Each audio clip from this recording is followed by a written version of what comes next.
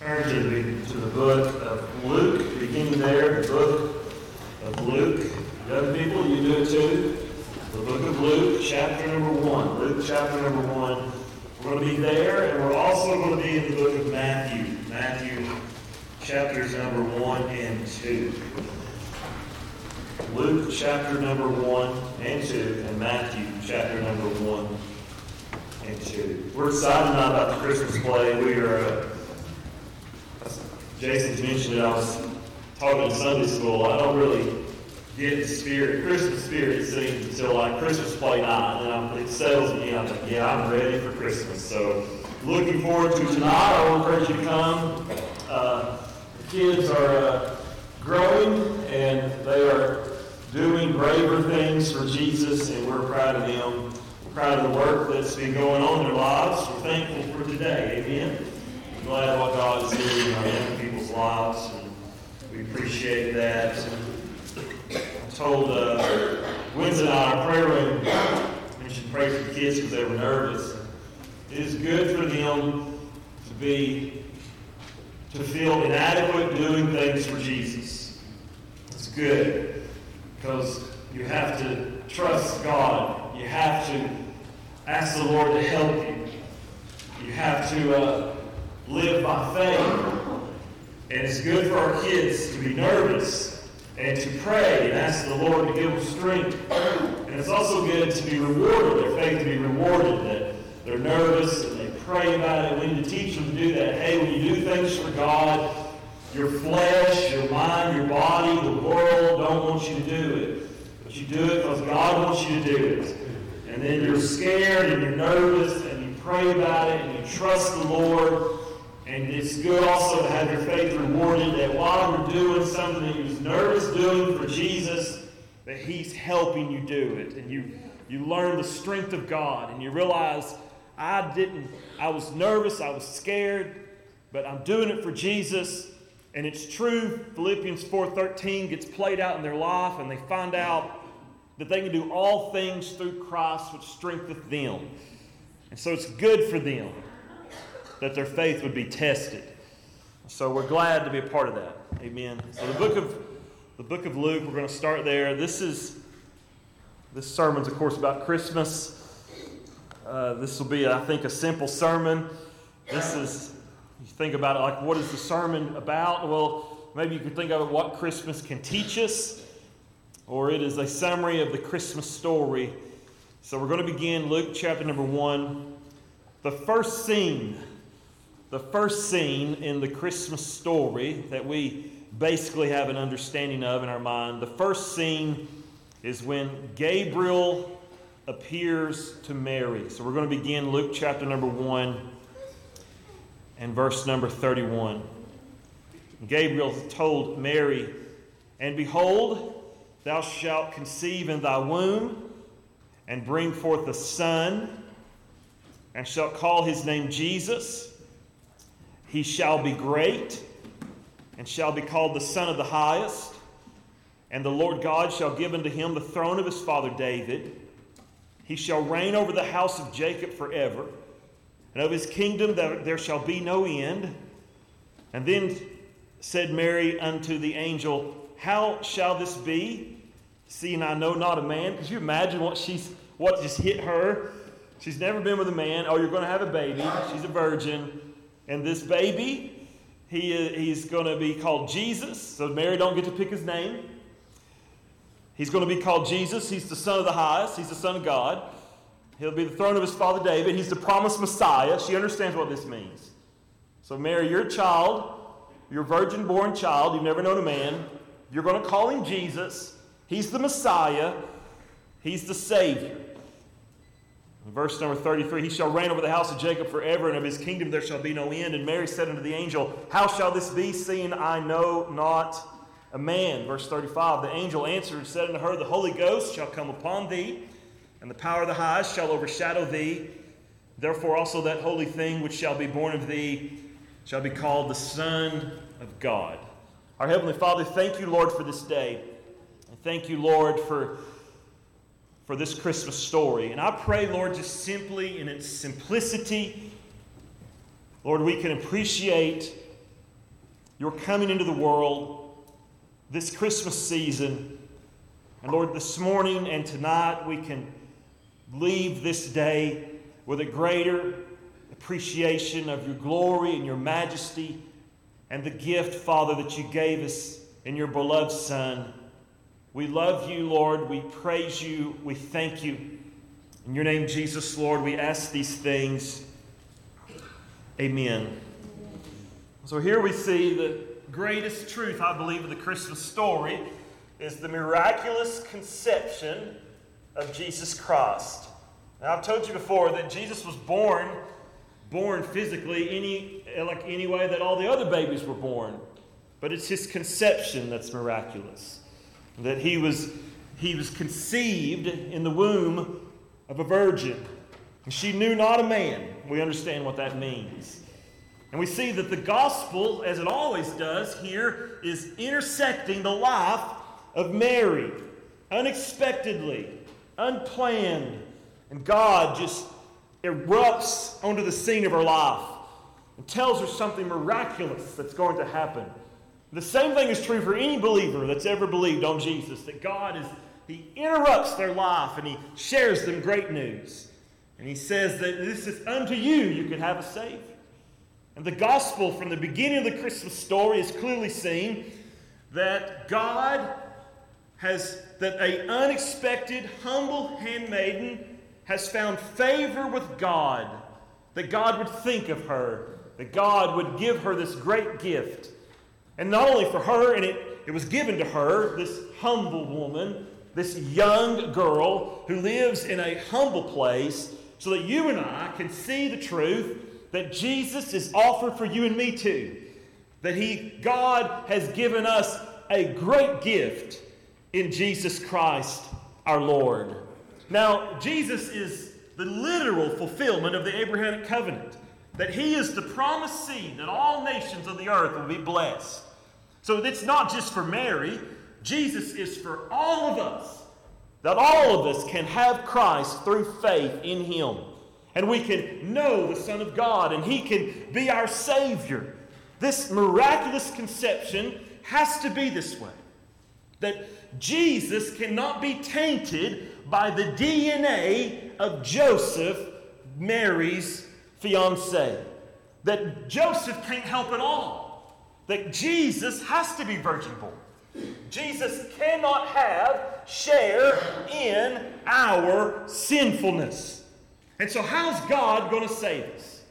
God invades His creation. And He is born, yes, like you and I, but He's conceived miraculously because He's not a sinner. He's not born a sinner. So God gave us His Son Jesus miraculously, that the Creator God invades His own creation to save His creation from their sins.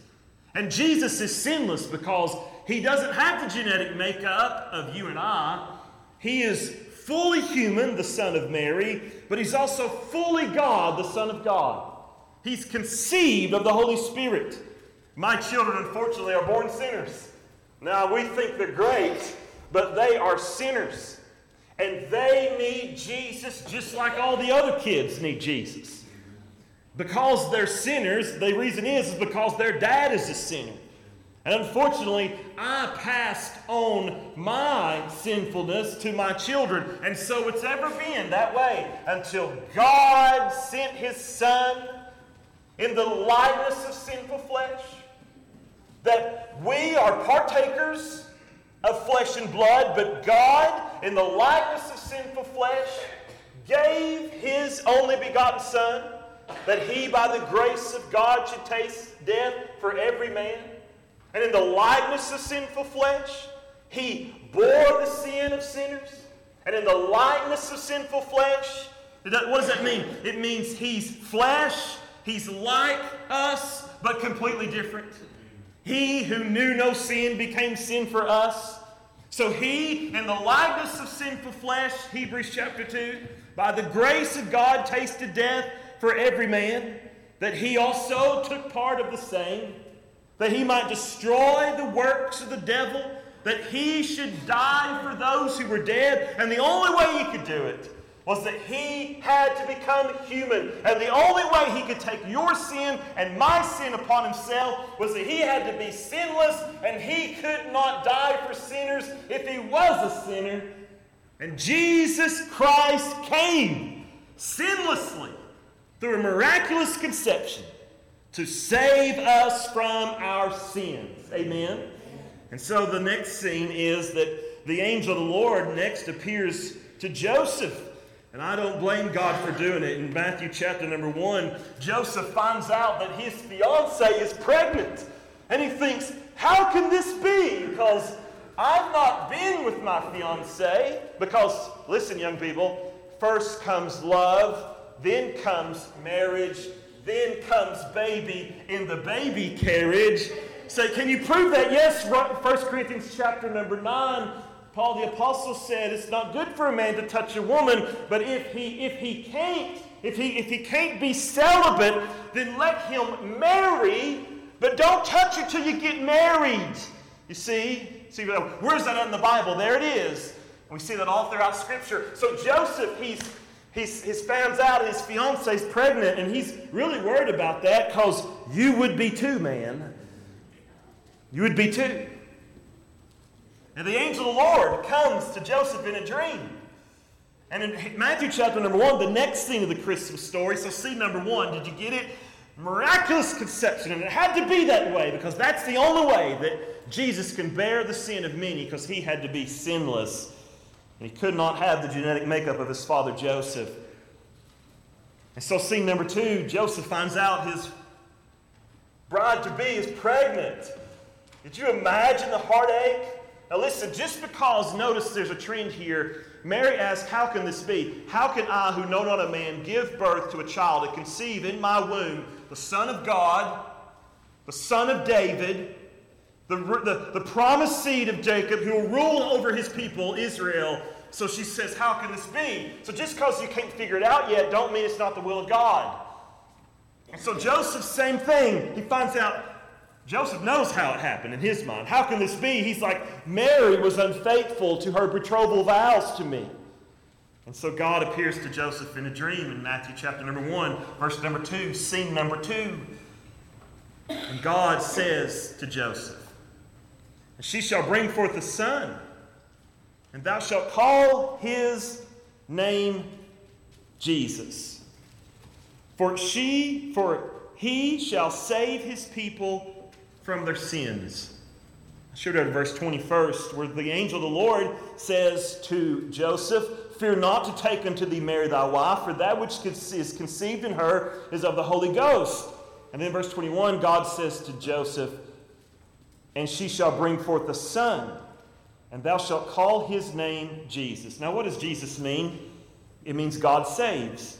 It means Lord is salvation. So you're going to call him God saves. Why? For he shall save his people from their sins. So here's the gospel, the Christmas story. Here's what it's teaching us, is that God had to be conceived. Jesus had to be conceived miraculously in the womb of a virgin, in the likeness of sinful flesh, and for sin, Romans chapter 8, that he might destroy him who all of our lifetime we were under bondage, Hebrews number 2, that he by the grace of God should taste death for every man, and the only way he who knew no sin, who could become sin for us, is that he had to be virgin born. So he's sinless. And the next scene of the Christmas story teaches us that you're going to call him Jesus, just like we told Mary, and he shall save his people from their sins. So scene number 2 is teaching us this, is that you and I are spiritually bankrupt, in desperate, I wish I had another word to describe it, in deep need of salvation. That we can't save ourselves. None of us could do it. God had to be conceived in the womb of Mary, that none of us could save ourselves. None of us had it in us. Not one man born of woman could do it, and the only way that it could be done was by God. Only God can do it. Only God can save. Only God can make a plan. Only hope you have is God. And so, what is Christmas teaching us? It's teaching us that you and I are unable to save ourselves from our sins. For He shall save His people from their sins. This is a worthy saying, Paul said, and worthy of all acceptation, that Christ Jesus came into the world. Some might think, I thought He came in the world to give me Christmas. Jesus Christ came into the world to save you from your sins. Amen. This is a worthy saying, worthy of all acceptation, Paul said, that Christ Jesus came into the world to save us from our sins. That's why Jesus came.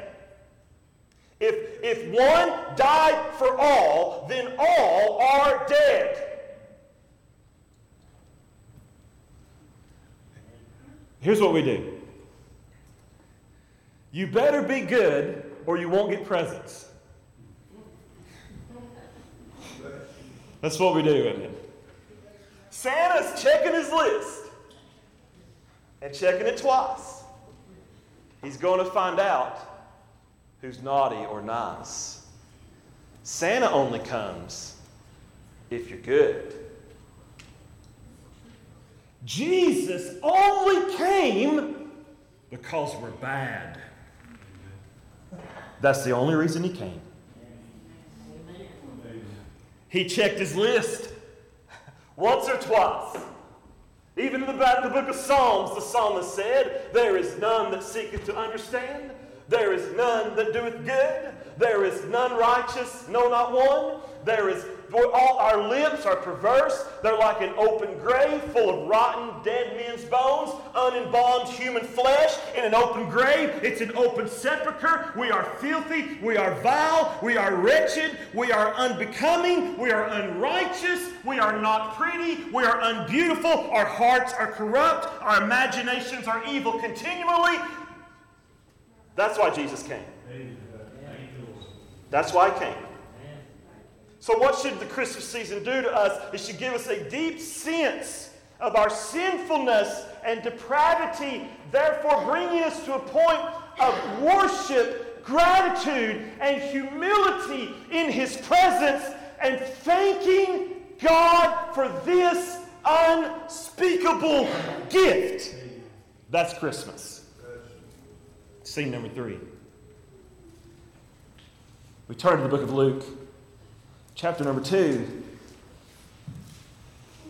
It came to pass in those days, a decree went out from Caesar Augustus that all the world should be taxed. And so here comes Mary and Joseph from Nazareth, because he's going to be a Nazarene, and he goes to Bethlehem. Mary, Joseph, and the baby in her womb. It's a baby in her womb. It's a human being in her womb. And his name is Jesus.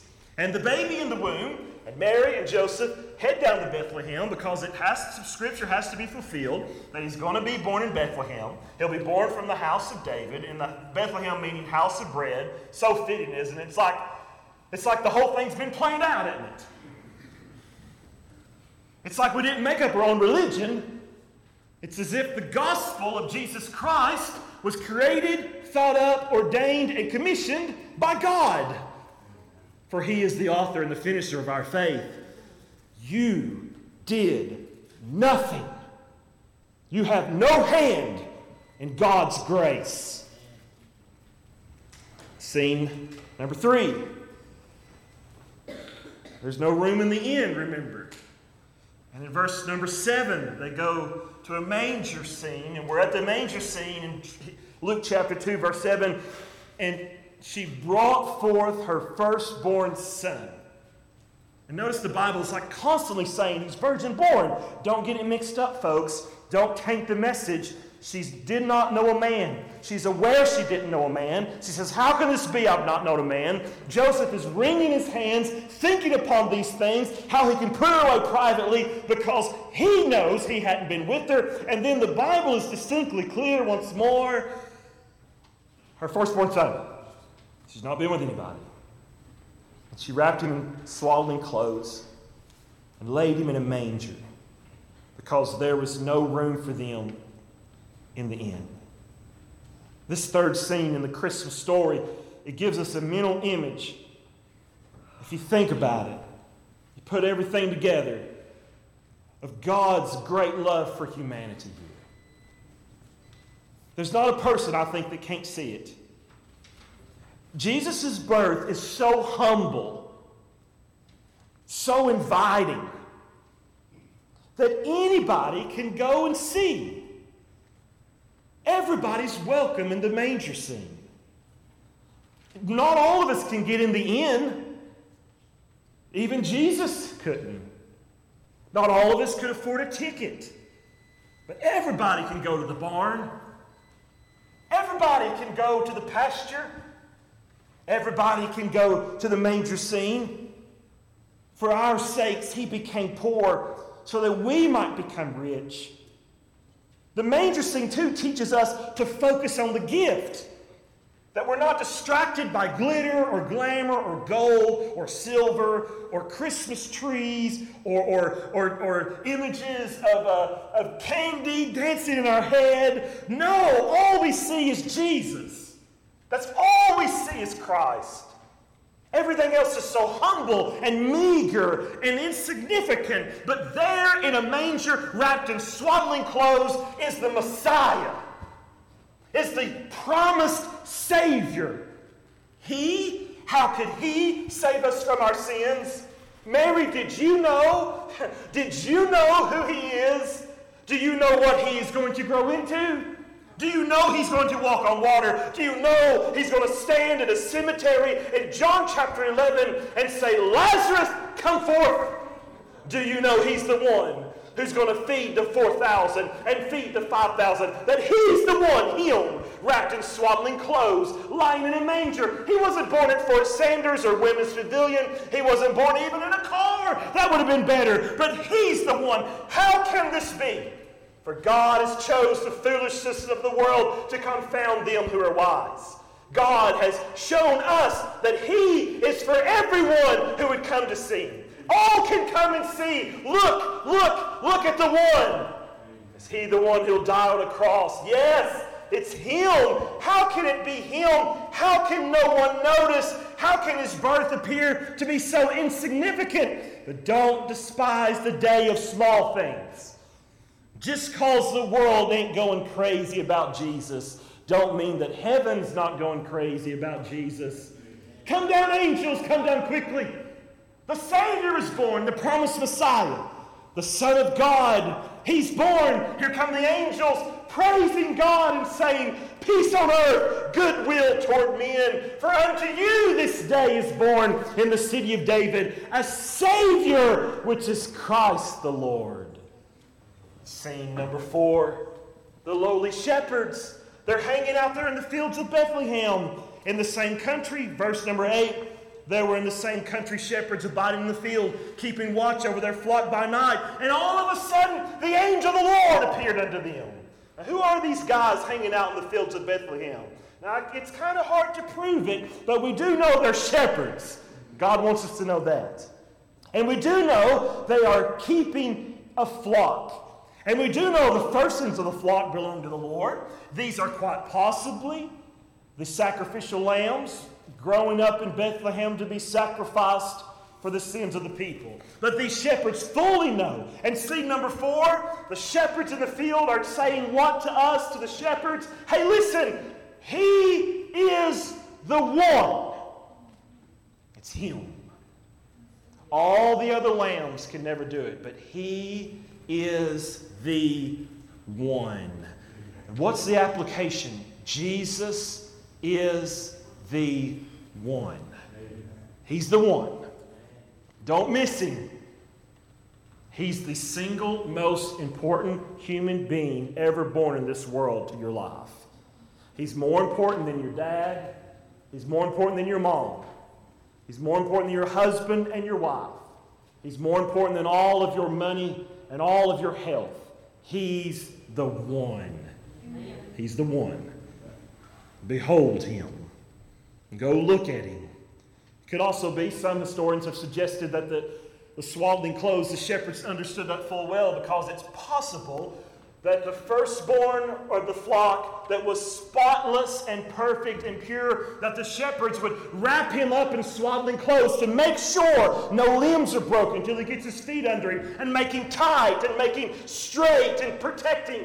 And the thought is, too, back then, that Mary wrapped him in swaddling clothes, obviously to keep him warm. They tuck him tight like burritos, don't they, Pat? But also because the thought was to keep them straight, so their limbs would be straight. They wrap them up in swaddling clothes. It's just a mom trying to do everything she can, don't you see it, to make everything right by her boy. And boy, he's straight, isn't he? And he's strong, and he's sturdy, and he's righteous. And so when the shepherds get to the manger scene, they see this babe wrapped in swaddling clothes. They might get this thought in their mind, wait a minute, he's the Lamb of God which taketh away the sins of the world. He's the one. There's nobody more important than Jesus Christ. And I hope and pray that there's nothing in your life more important than the one that God sent to save you from your sins. Nobody's more important than him. Last one, scene number 5.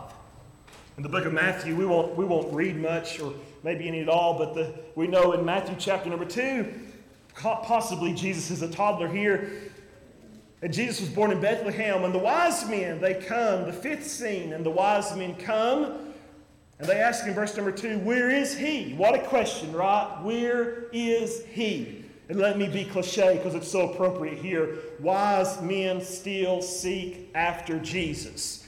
If he's the one the angels are singing about, then he's the one worth looking into. If he's the promised Messiah, then he's the one that should draw our attention. Where is he, born King of the Jews? We've seen his star in the east and are come to worship him.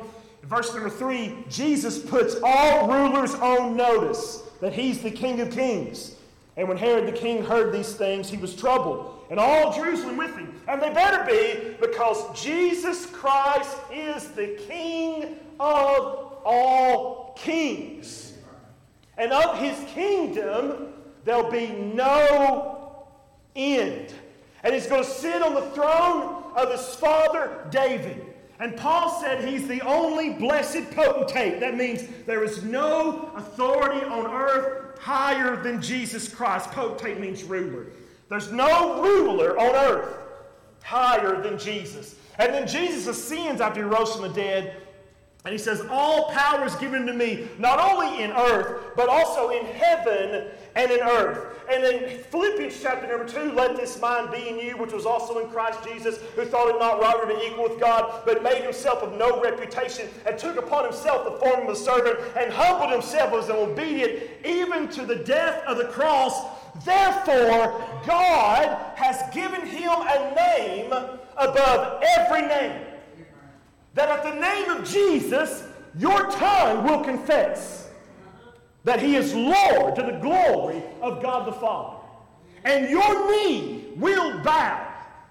And you will bow in his presence. And you're going to confess with your mouth that the babe born in a manger, wrapped in swaddling clothes, insignificantly to most minds, is the ruler of heaven and earth. And he puts all rulers on notice. And some might think, well, I'm no king. Yeah, but you think you're your own king. You think, well, I'm no sovereign, but you think that you can do whatever you want.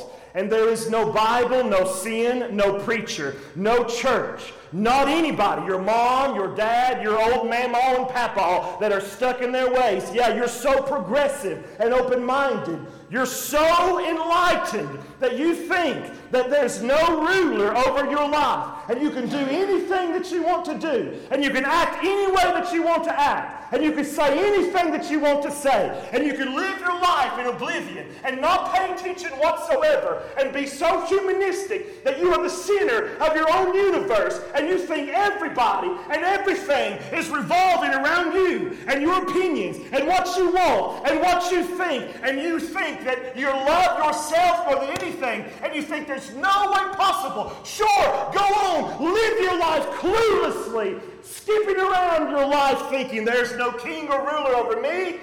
But one of these days, you're going to have to say it. You're going to have to do it. It's appointed unto man once to die, and after this the judgment. And what is Christmas all about? Listen, I'm going to try to summarize it. That God is sovereignly in control of the universe. At any moment, a virgin can conceive. And at any second, a man can have a dream. At any moment, a baby can be born. At any moment in time, God can do whatever He wants to. The baby's going to grow up and they're going to kill him. But even Jesus said, don't you know, for this reason I've came into this world. I want to be on that cross. You put me on that cross. This is the only reason I came. I even told my disciples, I'm going to be crucified, handed over to sinful men. I'm going to be betrayed. You're going to scatter like sheep. When the shepherd's smitten, the sheep will scatter. I'm telling you, I am in charge of it all. Even the star. Come here, Star of Bethlehem. Come here. I want you to hang over here. And I want some wise men to think, that's odd. Don't think it's odd that God can move stars, create stars, kill stars. He can do whatever He wants to do. You might think, I don't believe that. Fine, but you're going to bow and you're going to confess that He is the Lord. The Lord of all things. Christmas is pretty cool, isn't it? It's pretty awesome, isn't it? Scene number 5, we'll wrap it up. Here come the wise men. Wise men still seek after Jesus. They think, wow, that's odd. God did something odd. There's a star hanging over Jerusalem. And from the east, they're like, you know what? I'm going to go see this star. I'm going to go see what God is doing. And I told you before that this is the essence of spirituality. Where Moses said, that bush is burning. I'm going to go see why that bush is burning, yet it's not consumed. I must go see this great sight. The wise men said, there's a star appeared, and I'm going to go see what's going on. And if God is doing something in your life today, right now, and there's an anomaly in your universe, and God is speaking and God is doing, the wisest thing that you could ever do is leave where you're at right now and go see what is going on. Because God is doing something. Wise men left their home because something was interesting. I'm going to take it from the world. Jesus is the most interesting man that ever lived. It's not Dos Equis. Is that the name? Jesus is. He's the most interesting man that ever lived. Virgin born, sinless life. Did not care what anybody thought. Performed miracles and wonders. Had all power, but yet loved the least of these. Condemned to die, accused of blasphemy. And they hung him on a tree and shed all of his blood. For what? Rewind. He shall save his people from their sins. I bet you some of them shepherds thought, you know what? I went and saw that little lamb in Bethlehem 33 years ago. Of course. Lambs have to die for the sins of people.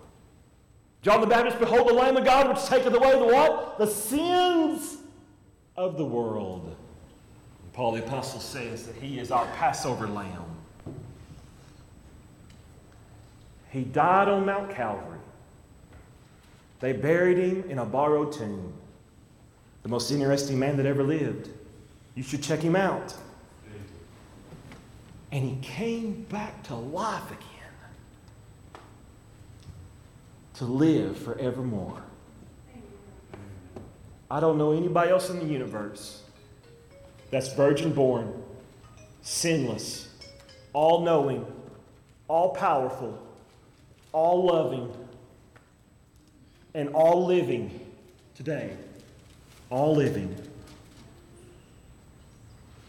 And He did all of that for me and for you. What a great gift. Amen? Amen. Merry Christmas. Merry Christmas. Some might think, well, I got my eye on a special gift. Yeah, that's great, but you better keep your eye on Jesus. You better. Okay, let me do another one.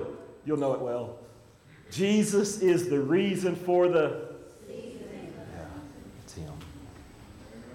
Some people might say, well, I think Jesus was born in July. Great, we'll have 2 Christmases. Great. Get 2 sets of gift cards. I like gift cards. I like gift cards. Don't you? What would you rather have, a spatula or a Cracker Barrel gift card? The greatest gift of all is Jesus Christ our Lord. That's what Christmas is, isn't it? The gospel of Christ, who came to save sinners from their sins, to give them life everlasting, if only they receive Him as their Savior. This morning, you might not be saved. You might be lost. If you've never trusted in Jesus, the might is taken away and you are lost. You need the Savior. The gift, the season of giving, is truly amplified in the Christian church because it reminds us that the greatest gift of all is Jesus, and for God so loved the world that He what? That He gave His only begotten Son. Now, are you a whosoever? Anybody here a whosoever? I am. I'm a whosoever, ain't you? I'm glad it ain't just for Randy's or for Lisa's. We got a Lisa here. I bet she's like, yes. I'm glad it's not just for certain people. It's for whosoever, isn't it? For whosoever believes in Him should not perish, but have everlasting life. This morning, I'm just trusting the Holy Spirit. If God has been working in your life, if there's a star over your soul, if there's a bush that's been burning out there in the wilderness, and God is doing something miraculous, and what that looks like in our lives is that you're drawn to Jesus. You're interested in Jesus. You have a strange attraction to the light. You're being drawn. You're being called. On the manger scene, the angel of the Lord says, go and see, go and see. But now we have something greater than the angel. Now we have the Holy Ghost, who He's saying to you, if you don't know Christ, He's saying, come and see Jesus. And who is He? For unto you, you see it, unto you is born a Savior. Now, the only way you'll believe on Him if you know you need the Savior. An old-timer once said, you got to get lost before you ever get saved. You got to know you need Him before you ever come to Him. And you got to be hungry before you ever taste Him and see that He is good.